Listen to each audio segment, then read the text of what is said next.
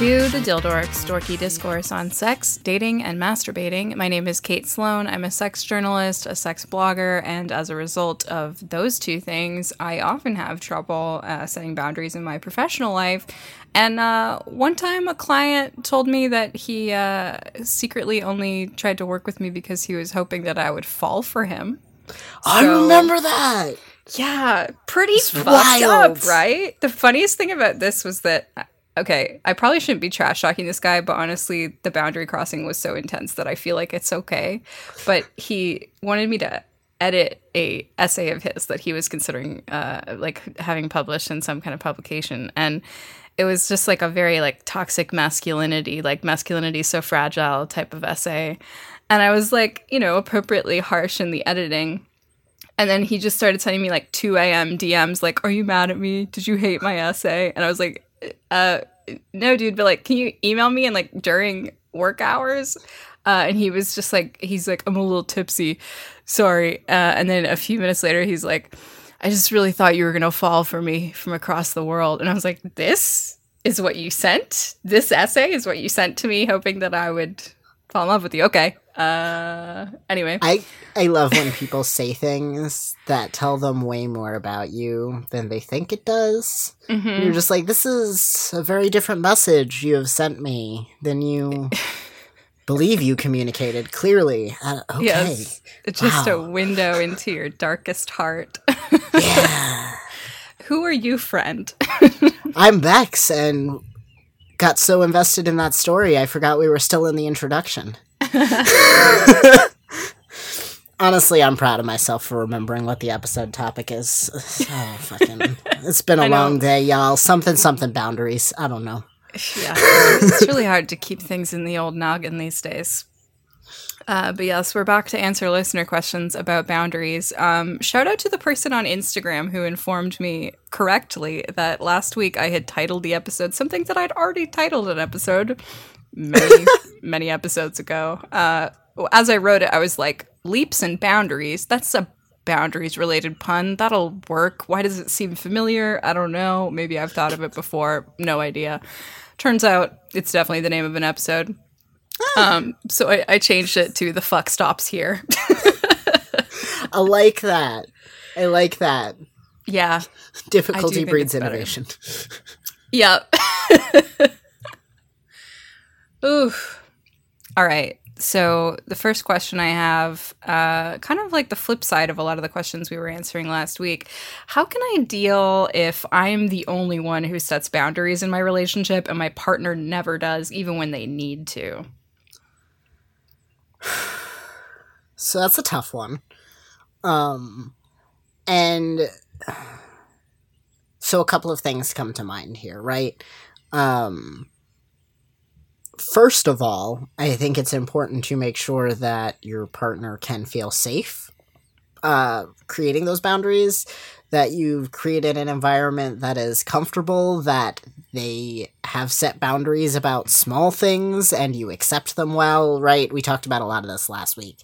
But that you've just kind of created an environment and a culture within your relationship that creates space for that. Because if they're not, if they're not stating boundaries, there could be a lot of reasons, but I think the first thing to check is to make sure it's not a function of the way you behave when they do set boundaries. And then I obviously, I think the second thing there is communication, right? And,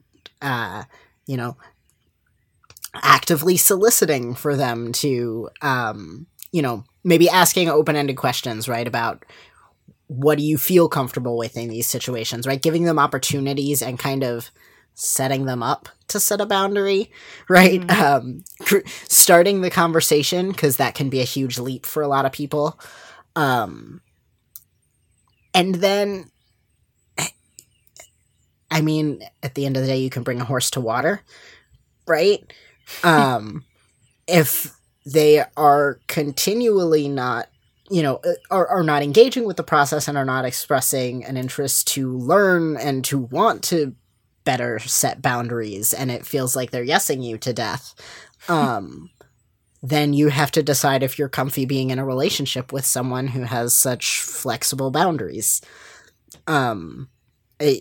A big rule of thumb for me, like, I hate being the person giving advice, being like, well, break up. Dump the motherfucker already. Exactly. However, I think a good rule of thumb is that most things can be overcome in the relationship if you are both working towards the same goal with roughly the same amount of effort. Mm-hmm. Right? I'm willing to put up with a lot of shit if I believe both of those things are true of my partner, that we both want the same, like, our definition of success in this relationship is the same, and we're both invested in getting there. And if that doesn't feel true, if it doesn't feel like they're wanting to get better at putting up boundaries, then that's, I think, a different conversation. I love that we're just diving into the really deep shit right away. Like, yes. This is so important, you might end your relationship over it, just saying. Yeah, I feel similarly. I think it has a lot to do with the culture of the relationship, although it also can have a lot to do with the particular person's past history of trauma. A lot of us have trauma around, like, trying to set a boundary and having it not be respected or having it even be ridiculed. And it can even be, like, unrecognized as trauma because, you know, there are certain situations that sort of blind us to the harmfulness of that. But something my partner says to me often, like, if I'm scared to bring something up that I want to change in our relationship, they'll often say, like, well, we want to be in this relationship for a long time. So it's really important that we, like, work out the kinks as they come up. And that's, like, a joint project that the two of us are working on. Us against the problem, like our friend Joelle and Nadi says about depression, but it's true for everything. The thing should always be you two against the problem, or however many are in the relationship, as opposed to against each other. And I think emphasizing that on a regular basis can be really helpful. I also think having, like, a regular scheduled check-in can be really helpful for this, because, like, if hard pressed to think about a boundary that would be helpful to set, you often will come up with them more easily and voice them more easily. But also, as the partner of this person, like, if you're noticing that, like, you did something and they're not saying that it pissed them off, but they're acting really pissy, I would, like, probably wait, you know, a day or two for the pissiness to pass, just knowing me, because, like, I don't know, I often, like, recede into my anger cave when this happens and, like, don't want to talk about it. I'm like, I'm not angry, what are you talking about? I'm so not angry. But if you, like, wait a little bit and you're like, hey, so I noticed that this thing, like, maybe kind of pissed you off or made you sad. That's how it seemed to me. I may have been misreading it, but like, I would love to not make you sad or angry. So let's talk about that. It can be a little bit difficult to be proactive on these things because obviously you can't really tell for sure how someone else is feeling. But when you're in a close relationship, like, you know, you can sense things sometimes. Right. I think something else that can be helpful for the person who is having a hard time setting boundaries in this situation is kind of recontextualizing the ways we think about boundaries as less of, like,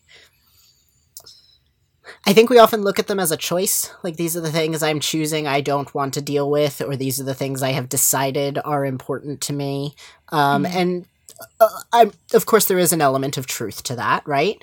And at the same time, I find a lot of my boundaries are, I get angry and am not a person I like being when these things happen. These things bring up intense feelings for me, and, like, a lot of my boundaries are just like, hey, here are ways to help me feel better around this, right? It's not like the boundary gets crossed and I'm like, you have walked across this arbitrary rule I made, and in response, I will be angry.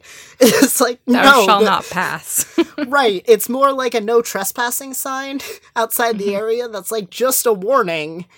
When you tread around this area, sometimes I have feelings. And when I'm having feelings, I don't always manage them the best in the moment, right? And I think that's true of everyone. And I think a lot of boundaries are just like, I don't know, it can be easier to view them as a user manual of like, this is a thing I learned about my brain. Let me share that information with you, rather than here is a rule I have created about engaging with me. Let me give it to you so that you know never to fuck up in the future.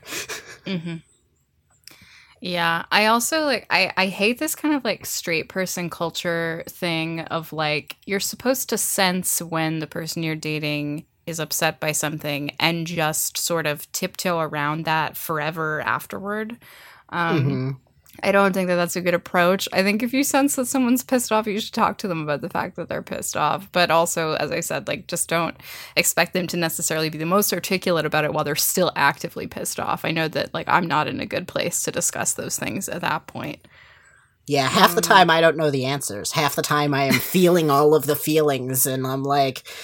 And, like, I've had times... not even around annoyance. Like, I've had times with my partner where I was just really overstimmed and overwhelmed and had done way too much. And they were like, hey, daddy, are you overstimmed? I'm like, no, I'm not overstimmed. I don't feel good. It's fine. Are you sure? No, it's fine. Well, I think, like, part of the skill set is, like, developing the skills to be aware of your own emotions and aware of what triggers them and able to articulate that, like, in your own head as well as to other people. And, like, as sex nerds and communication nerds, I think we, like, sometimes forget that, like, not everybody does that on a regular basis because our culture doesn't really encourage people to do that. So I think what you're saying about, like, creating a culture within the relationship is really important, because if you create a culture where you are examining your emotions, you are unpacking your shit and demonstrating that, it can make it easier for the other person to do that too. Yeah, absolutely. This question is very, very relevant to my life. How can I get someone to stop making sarcastic comments / quote unquote good-natured ribbing when I don't like being teased? And this is the thing that I went through with like a couple of friends. It's weird how like in mainstream culture, like being teased and like, you know, making sarcastic comments at the expense of your friends is often painted as like just a natural part of friendship. And I get that, like, for some people that is almost a love language. Like, for some people that is very affectionate. It is just a natural part of how they relate to their friends. But I've had a couple of friendships where this was like a very constant feature, and it made me feel shitty every single time. And I was like, I didn't really know how to deal with it, because I could see that these people saw it as just, well, we're friends, so we can joke about this stuff. And it was almost like a function of our closeness in their mind. But to me, it made me feel farther away from them. So I think, like, you know, stating that can help, because some people, if you just tell them, hey, you think that feels good for me and it doesn't, it upsets me. Like, some people are just gonna be like, oh, okay, I just won't do that anymore. But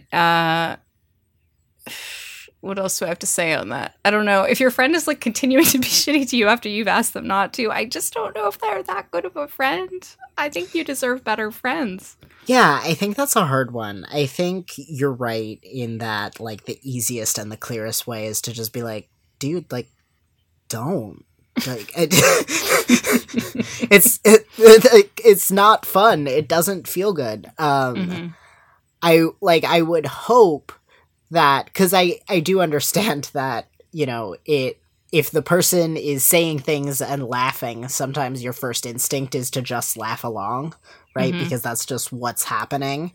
So the first step might even be, if sitting them down and being like, listen, you being mean to me is just mean to me. It's not like funny and playful, right? If sitting them down and having that conversation feels like a lot, like, the first step might even just be not laughing, right? Just sitting in that and being like, wow, thanks, I guess. Like, just like genuinely like being like, wow, that sucked. Like, that hurt, you know? Like, yeah, I when this would happen to me, I used to just sometimes be like, wow, that was hurtful. And just like let the moment be awkward. Just let us hang out in that awkward moment. Sometimes that's how you gotta kind of, I mean, I'm not a big fan of like teaching people a lesson. Like, I think that's usually pretty passive aggressive, but there are some people who honestly just like will not respond to being verbally directed to do something and have to kind of experience it in a more visceral way before they will like get it. Right. And I think that is a trait I tend to see, that kind of like, I don't know, almost bickery kind of banter is something I tend to see with very like blunt people too. Mm-hmm. So like sometimes just deadpan staring back at them, like, I don't know, it can speak their language, I guess, in a way, like, you know, it communicates the way they're communicating with you. Right. So you can just take that environment and be like, wow, that was mean. Like, that was rude. I didn't like that. Or, you know, if you see them doing it to other people, you can be like, wow, like, do you think they felt okay about that? Or you see someone having that, like, rapport on TV and being like, wow, I hate when people are shitty to their friends like that. Yeah. Right? Like, a lot of this can, like, read as you more just did a side-eye mime. The side-eye that you just gave after that example did not translate to the podcast, and it was just for me, and I really loved it. It was the eyes emoji personified. It really was. But yeah, like, there can, like, I'm not advocating, like, constant passive aggression until they get it, right? But there are, you can wade into the conversation and see if sometimes they'll pick up on it, right? Again, we were talking about these close relationships. People can be attuned to each other. And you can use, you know, you see someone have that rapport on a show and say, like, wow, I don't love that. Like, I don't love that dynamic. Sometimes you do that, and it, like, makes me feel kind of shitty, actually, right? Like, you can bring it up because, hey, I saw a thing, rather than it's happening in this moment. I love that. You're, like, watching Riverdale, and then suddenly you're having a very heavy friendship conversation. That's how it works for me. I also think this is a great moment for something we were talking about last episode, which is like the next day text, or the like later that day text. Because I assume as the person asking this question, maybe your issue is that you have trouble speaking up in the moment, which was definitely my issue when I've been struggling with this. And the next day text is a great way to do that. It can feel a little bit like I'm making a big deal out of something that does not need to be a big deal. But please just remind yourself that if this is a person that you want to have as a close relationship in your life of any kind, like, they should be willing to believe you when you say something is a big deal to you. And if they're belittling you, that's like kind of an abusive tactic. Like, it's not great. It's not it's kind of a red flag, I would say. And like, I think another thing worth addressing here is something we talk about a lot, obviously, but it can also be helpful to kind of get into the nuance here of the kind of, like, ribbing and teasing that is uncomfortable. Because if this is, like, this person's rapport, like, I have, like, teasing, bantery relationships with some of the people in my life, right? I have things that I know I can tease people about, and things that, like, they also make self-deprecating jokes about, and that sort of thing. But so if the conversation could be like, hey, I don't like when you make comments about my appearance, like, that can be a lot more helpful than, like, don't tease me and be mean to me. Because that, if it's someone whose, like, whole personality is that, which I suppose exists, they're gonna feel a little bit, they're gonna feel a little bit in a bind, though, right? Yeah. So they're gonna be like, how can I communicate? Right. Like, if you say, like, when you talk to me, you're always mean to me and I feel sad. For someone who communicates that way with a lot of their relationships, that's not gonna be helpful. Even if they do want to be better, right? Because people don't, like, develop this conversational style in a vacuum, right? I don't know if you've been to their house, but I wonder how their family talks to them. So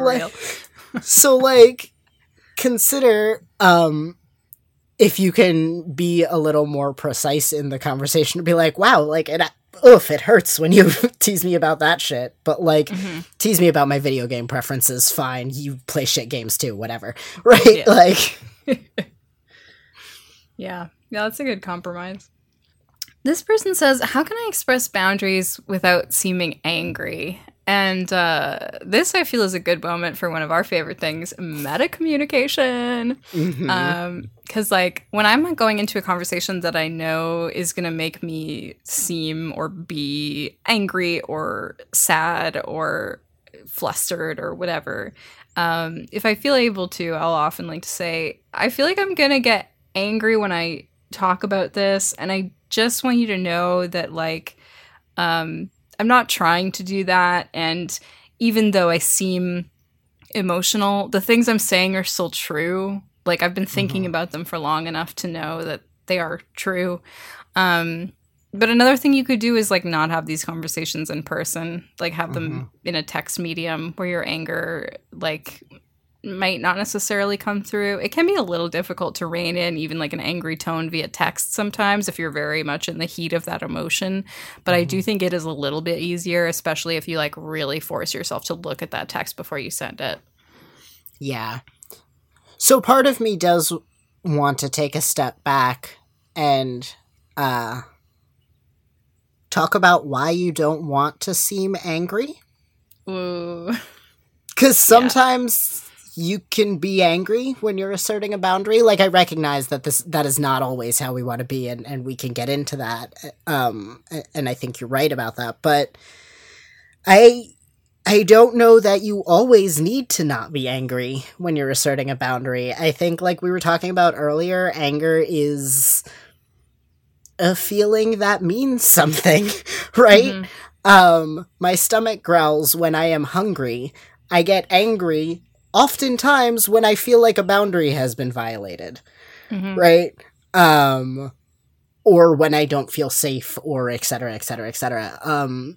But I think anger is sometimes a product of these conversations. I think it is a sign that these are things that are important to us and things that we are passionate about. And I think the way we express our anger and the way we manage our anger and how we treat other people when we are angry all matter a lot.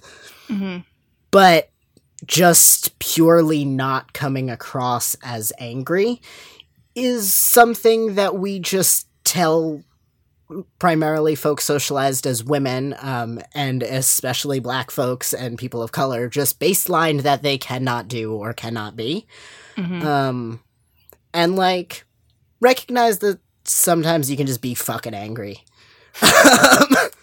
Yeah. But at the same time, in situations where anger is just the product of what is happening, I think the meta communication, like you were talking about, can be really valuable. And I've often contextualized it that way of like, found out this thing makes me angry. Let's talk about what made me angry about it and like how I am feeling this feeling right now. This anger is happening to both of us right now. Let's talk about it. Yeah, I think this is very much a situation of like your emotions are valid, but the behaviors that come from them are not necessarily. And like I definitely feel this as a person who is like actively triggered by people yelling, especially men yelling, because of childhood trauma around that. Fun. So I know that for me, like one of my boundaries is don't fucking yell at me. I don't actually care how angry you are or how animated you are in any other emotion. If you yell at me, probably the conversation is over and maybe the relationship's not in a good spot and might end, like for serious. Like it's not good. I don't want to be in a relationship with someone who is actively traumatizing me, especially in a way that like they know is actively traumatizing me.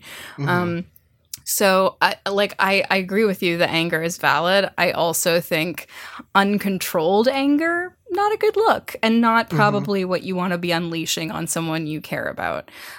So I think a good way to deal with this is like if you feel those emotions coming up and you feel that you're about to do something you regret, even though it does feel very satisfying sometimes to just like, you know, go full speed ahead with that emotion, you know, let your higher faculties come in a little bit and go, I'm feeling very emotionally keyed up. I need to step away from this conversation. Go for a walk, go hang out in a different room, take as long as you need. I think it's helpful if you can tell the person ahead of time, like maybe how much time you would like. and err on the side of more rather than less, because you don't really know how long it's going to take to cool down. But yeah, I don't think that like coming to this type of conversation from an actively angry place is always the best place to be. I think for me, like when a boundary gets stepped over and I get angry, often I like stew in that sensation for an hour or two and think through the reasons I'm angry. And then by the time I return to the conversation, I'm able to say that in a way that's a little more coherent and not shitty to the person I'm talking to. Yeah, absolutely. I'm not like... I also think there is a distinction to be made between, like, anger and acute rage. Mm-hmm. Like, feelings you're feeling very... Like, I tend to think of anger as a feeling that I can be maintained, I guess, right? Mm-hmm. Can be had in the difference between, like, sadness and despair, right? Like, mm-hmm. I can be angry in a business meeting and still maintain a business meeting. Yeah. I do it regularly. Yeah, some people cannot, though, which is... Very true. Yeah. All right. I have a question that's kind of about demisexuality. Hello, me. This person is wondering, how can I express the boundary that I want to establish intimacy prior to sex? And we did do an episode about demisexuality, which I think you'll find very relevant. It's called Protracted Attraction. So go check that out. I offer a lot of strategies in that, including my favorite one, which is like going on lunch dates instead of dinner or drinks dates, because there's just an implicit assumption we're probably not going to fuck in the middle of the day. So that's kind of like a backhanded way of getting at it, but my approach to this, since I've known that this is a thing that I need, is being super, super upfront repeatedly about it. So in my bio on my dating sites, it says, like, I'm not really that into hookups. I'm more into, like, dating. Like, I need to, like, get to know people before I want to have sex with them. And then I'll find a way to reiterate that when I'm talking to someone. And then another thing I like to do is, like, when setting up a date that I sense the other person might think will lead to sex, I might be like, hey, so like I have a early morning the next day, or I think like I'm down to hang out and like have drinks for a couple of hours, and then I'm gonna want to go home and sleep. Like, you don't have to directly say I'm not going to fuck you tonight, but you can state it in a way that's very matter of fact and very based in logistics. And like maybe the person will be shitty about that, but I think most people will not, because that would be super impolite to be like, you want to go to bed early, but I wanted to fuck you. How dare you? Yeah. It happens. I know, but you said that and my brain just like fast forwarded to this weekend with my partner and me just sitting in the living room. You want to go to bed? Just flailing on the floor like a toddler, but I wanted. Anyway.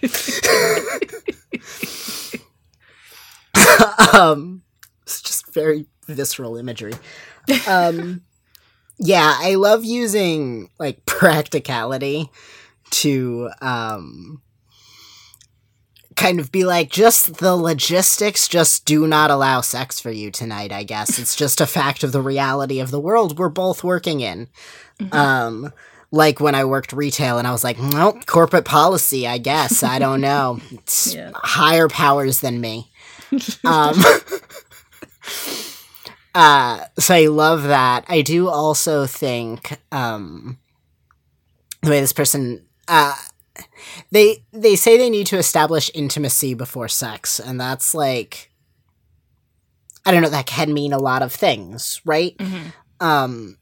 If for you that means more than, I would say, I don't know, 2 or 3 dates, it might be worth contextualizing it, and not necessarily as, I'm not going to fuck you for exactly 6 dates because those are my rules, right? But it can be telling a story about when you learned this about yourself. Or like telling a story about a time someone was shitty to you about this. I love telling examples of how not to act. Be like, this asshole did this. And they're like, I'm gonna not. Great. Good to know. Yeah, it's kind of a reverse psychology move, and it's very powerful, and it works even on me, even though I've heard you recommend this before. Like, I've definitely noticed myself being like, well, I would never be like that. Yeah, so it can be helpful. I love disclosing things that I worry someone else is going to be stressed about. I don't want to say entirely like as if it doesn't impact them, because there are some situations where that's shitty advice. But if it is a thing about me and about the way I engage with the world and the things I want to do in the world, I don't have to immediately put them in that situation. I can, like we're talking about, boundaries relate to us, right? So I can describe me and how I move through the world, and they can take that as extra information that they can put in their, like, little knowledge bank for what they know about me and how they want to engage with me. And I think if you are a person who is going to wait more than... Well, I don't know. I'm a slut and I hang out with sluts, right? But for me, I think if I went on 3 dates with someone and we weren't at least, like, on the path towards sexy times, I would start to be like, did I fuck up? Is something wrong? Do they like me? Is this going anywhere? Like, and that's just because that's how my dating life works, right? I fuck on the first date almost exclusively. So I would be like, what is happening? Why? So I think just, like, I don't know, giving them some context to not assume that they are the weird anomaly that has ruined something can be helpful. Yeah, I think that's all good advice. Another thing that I found helpful, I don't know if this is the case for you, listener who asked this, but for me, the reason I like to establish intimacy prior to sex is because it creates sexual attraction for me. Like, that's what demisexuality is. If I don't have that, I'm literally not attracted to the person I'm having sex with. And I think most people, if they knew that, would want you to be attracted to them, right? Like, having sex with someone who's not sexually attracted to you, definitely workable, probably not most allosexual people's favorite thing or ideal thing. So, I mean, if you can find a way to indirectly bring that up, like you were just saying about, like, bring it up in a story or bring it up in relation to something else, I think that expressing that is helpful. I think also, like, in a certain type of person, it creates this, like, excitement of, like, oh, like, I'm gonna figure out how to, like, not, like, make you attracted to me, but, like, I'm gonna figure out how to do this in a way that works for you. Some people are very kind of, like, game-minded, like, they make it into, like, a fun challenge in their head, which I always find fun to observe. And yeah, I think orienting it to be about attraction can be helpful, because for some people they think it's just some sort of, like, arbitrary line that you're drawing in the sand of, like, just for moral reasons or whatever, like, I refuse to have sex until we've had at least 3 hours worth of conversation. And it's like, it's not like that for all of us. Sometimes it's like, genuinely, I have no desire to fuck you until I've had 3 hours of conversation with you. Right. It also might be helpful, especially if you are a person who dates, like, in the cishet scene, where they are very much, I don't know how they do things over there. I love the idea that it's a scene. That's so funny to me. I try and understand their culture, but the cishet community. I don't know. But I joke, but people who are mostly used to the, like, typical relationship escalator, right? People who are not used to thinking critically about their relationships and how they work. It might even be helpful to say things like, what it will look like when you start being ready for doing some things, right? Or, like, is it a matter of I'm gonna feel I'm not really going to be attracted to you, and then when I'm attracted to you and when I hit this point where, like, I feel like we have developed this closeness and this is a thing that I want to do, I'm going to be down to do most of the things I am into doing, right? Or is it like, oh, I'm, like, down for makeouts on the first night and, like, maybe blowjobs after a couple of weeks, but, like, PIV feels really intimate to me, and that is a thing that I am going to hold off for a long time, right? Because it takes me a while to have sex with someone could easily look either of those ways. So also just kind of, I don't know, explaining the path ahead rather than just being like, sometimes it takes me a long time to have sex. Anyway, deuces. And them just being like, 6 hours or 6 years? I don't... Right. Yeah, that's also a place where telling stories from the past can be helpful, like as some kind of timeline. Like, I remember I dated this guy at one point, and on our first date, I was like, I'm really trying to take things slow these days, let attraction simmer, you know how it goes. And then 6 days later, we had sex. And for me, like, because we had hung out, I think 2 or 3 times within that 6 days, I was like fine with that. Like, we had hit my threshold, my demisexuality threshold, because they were long hangouts and we'd been talking in between via text. So like, for me, that was where it was at. But you're totally right. It's very variable, and giving the person some idea can be helpful if you know. Right. And like, in the people we hang out with, even not in your own like dating history, just like in our communities, like 3 dates over 6 days, we're like, shit, did you get the U-Haul? Like, are we like, like, we're like, y'all are good. Have you scheduled your orgy yet? Like, so Sorry, it varies. No. Yeah, it does. What happened in that situation was we went on 2 dates, and then like a couple days later we were texting, and it got a little sexty, and it was like a bell rang over my head. I just realized the threshold had been reached, and I was like, hey, I kind of want to fuck you right now. Do you want to come over? And he was like, I'll be right there. Good, correct. This is not so much an advice question as a curiosity question. This listener is wondering, have you ever set a boundary that went horribly wrong? I gotta think about this one. Yeah, because see, the thing is, most of the times it goes horribly wrong are the times when I don't set the boundary. It goes horribly wrong because you didn't set it, yeah. Yeah, are times when I went, I don't know how I feel about this. I'm gonna be okay with it. And then it goes horribly wrong, and I'm like, you know what that should have been? Boundary. Yeah, to me, horribly wrong with regards to boundary setting is when I set it and the person either, like, completely ignores it or is like, well, I think you're wrong about that because of these reasons. And I know that last week we talked a little bit about, like, gently challenging people's boundaries when you think that they come from a not super healthy place or when they're like too restrictive on you.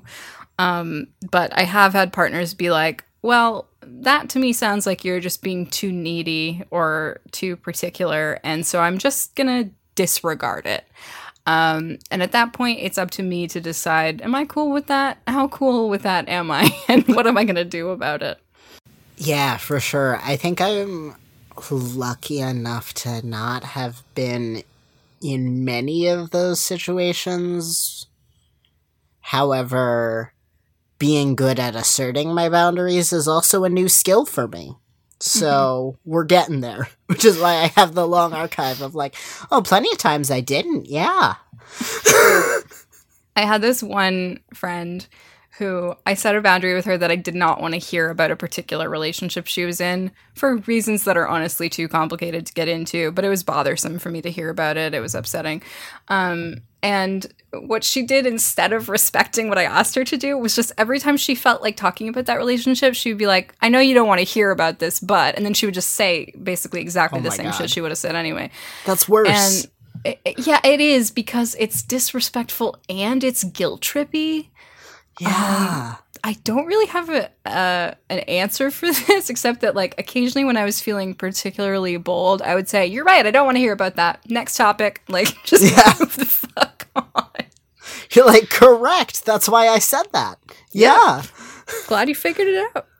It takes a particular pair of balls to just, like, reassert someone's boundary for them as you're blowing past it. Yep. Oh, it's so gaslighty. I think it's actually surprisingly common. Yeah. This is interesting. How can I set boundaries for a partner who is constantly seeking approval? And I resonated with this very much as an anxiously attached person, as we've discussed many times. I have had partners basically say to me in the past, like, when you are seeking approval, like when you are feeling like you need affirmation, like maybe go read, past screenshots of our conversations where I told you how much I adore you, or, do your various CBT skills to remind yourself of things. And like, I understand them setting that boundary. Like, I definitely also have moments where like I don't feel able or willing to reassure someone for an hour. But also that can come across as really dismissive. You're avoidantly attached. You deal with this sometimes. Do you have any sage wisdom on this? I am avoidantly attached. Well, so the time to have this conversation is not when they are asking for reassurance. Yeah, because they're in a vulnerable, squishy place when they ask for that, and your boundary setting can come across like harsh criticism / being mean. Yeah, for sure. And also, to some extent, whenever you say this, you may get the hurt puppy eyes. Yeah. Like, and that's also a thing that, like, presumably as a person who does not want to be an asshole to the person you're talking to, you have to also prepare yourself for, and recognize that, like, as a person who has had the hurt puppy eyes, like, I didn't choose to have them either. Like, again, our feelings are reactions to what are happening around us, right? Yeah. So, like, recognize that this conversation is going to bring up feelings in them. However, we're having the conversation so we can both learn to get past them. And then I think it's helpful to discuss what kind of things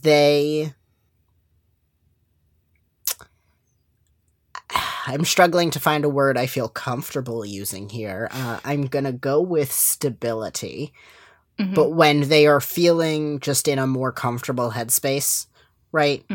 When they're not feeling really acutely anxious about something,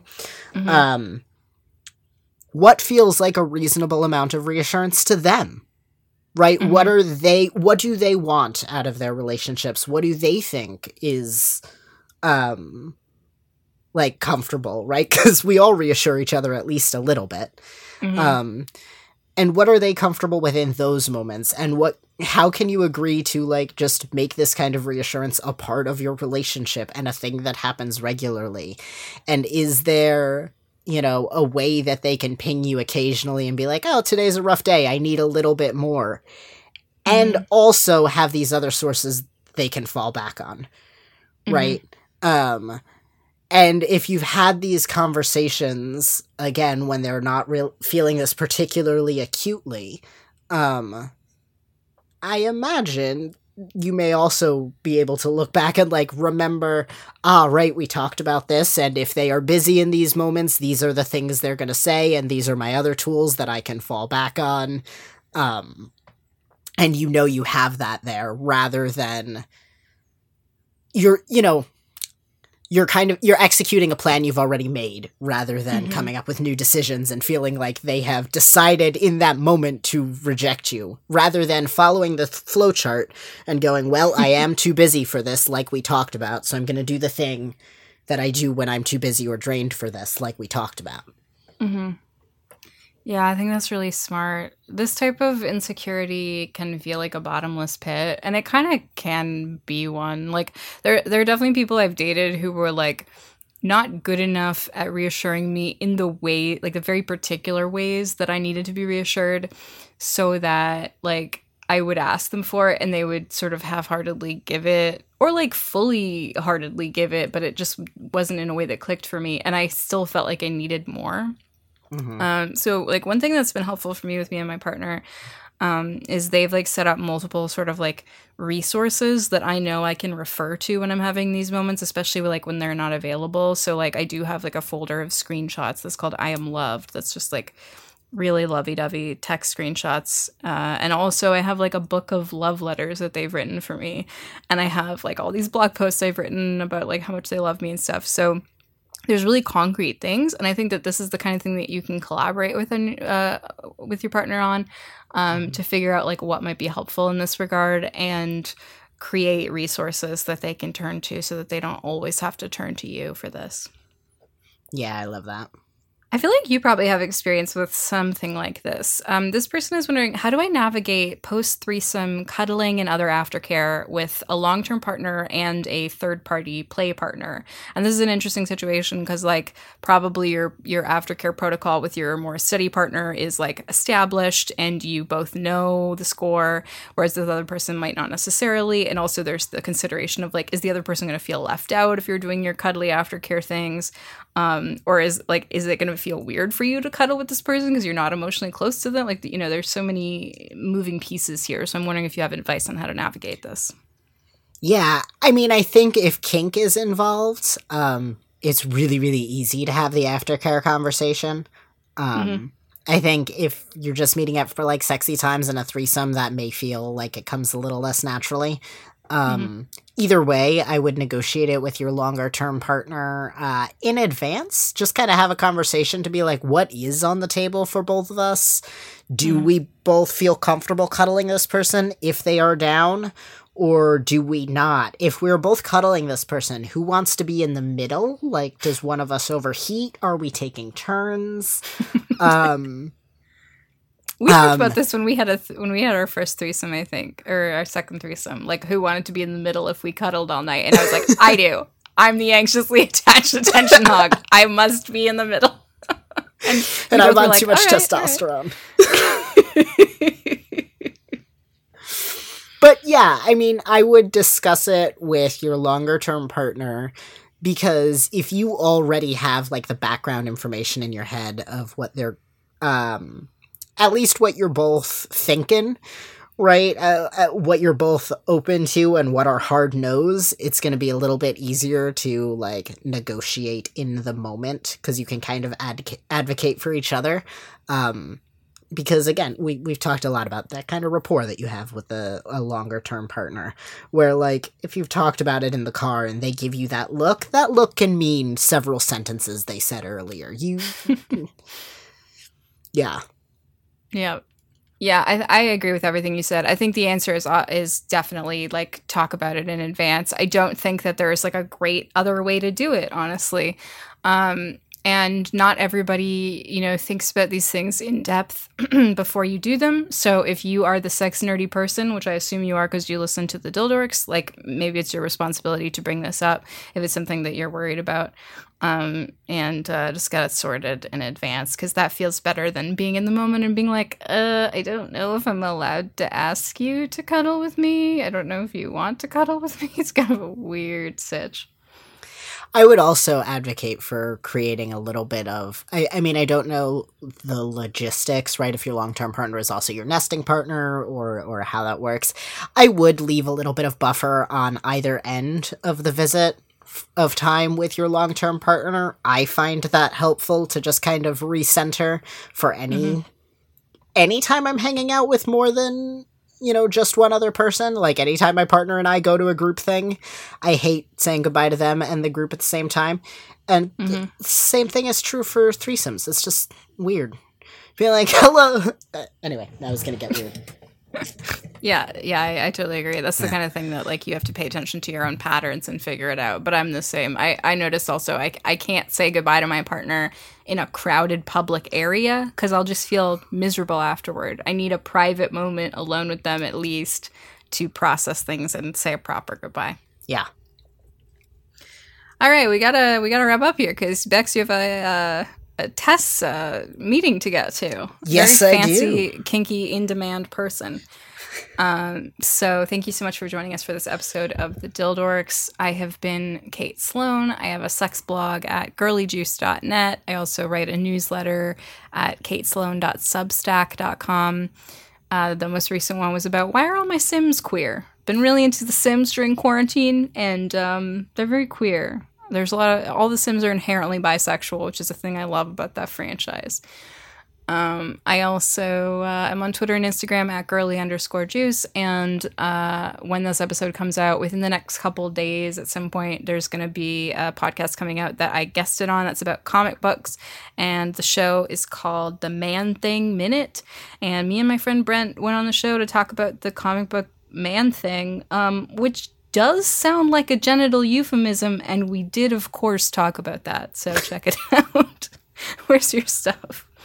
I'm Bex. You can find all my writing at bextalksex.com, and I'm on Twitter and Instagram at bextalksex. Together we're the Dildorks. We're on Twitter and Instagram at the Dildorks and at thedildorks.com. You can also find us by searching the Dildorks in your favorite podcast app. Thank you so much to Protodome. He did our theme song. Thank you to Amy. She did our logo. And thank you to you for listening. Until next time, folks, get out there and live your sexy, dorky life. Bye. Bye.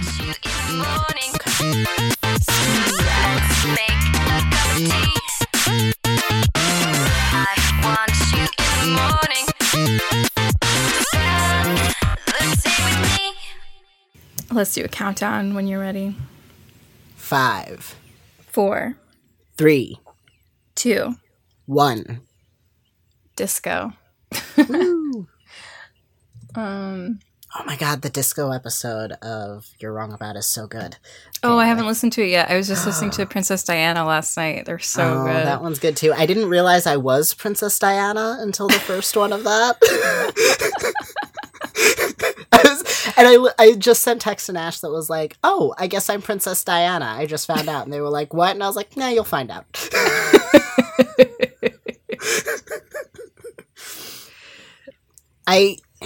Sorry, if you still had a thing, you can go. I actually don't know if I have anything else to say. Because I started and then realized I knew what I wanted to say, but not how I wanted to say it. Mm-hmm. As is so often the way on this show. I have that problem every time I speak. Yep.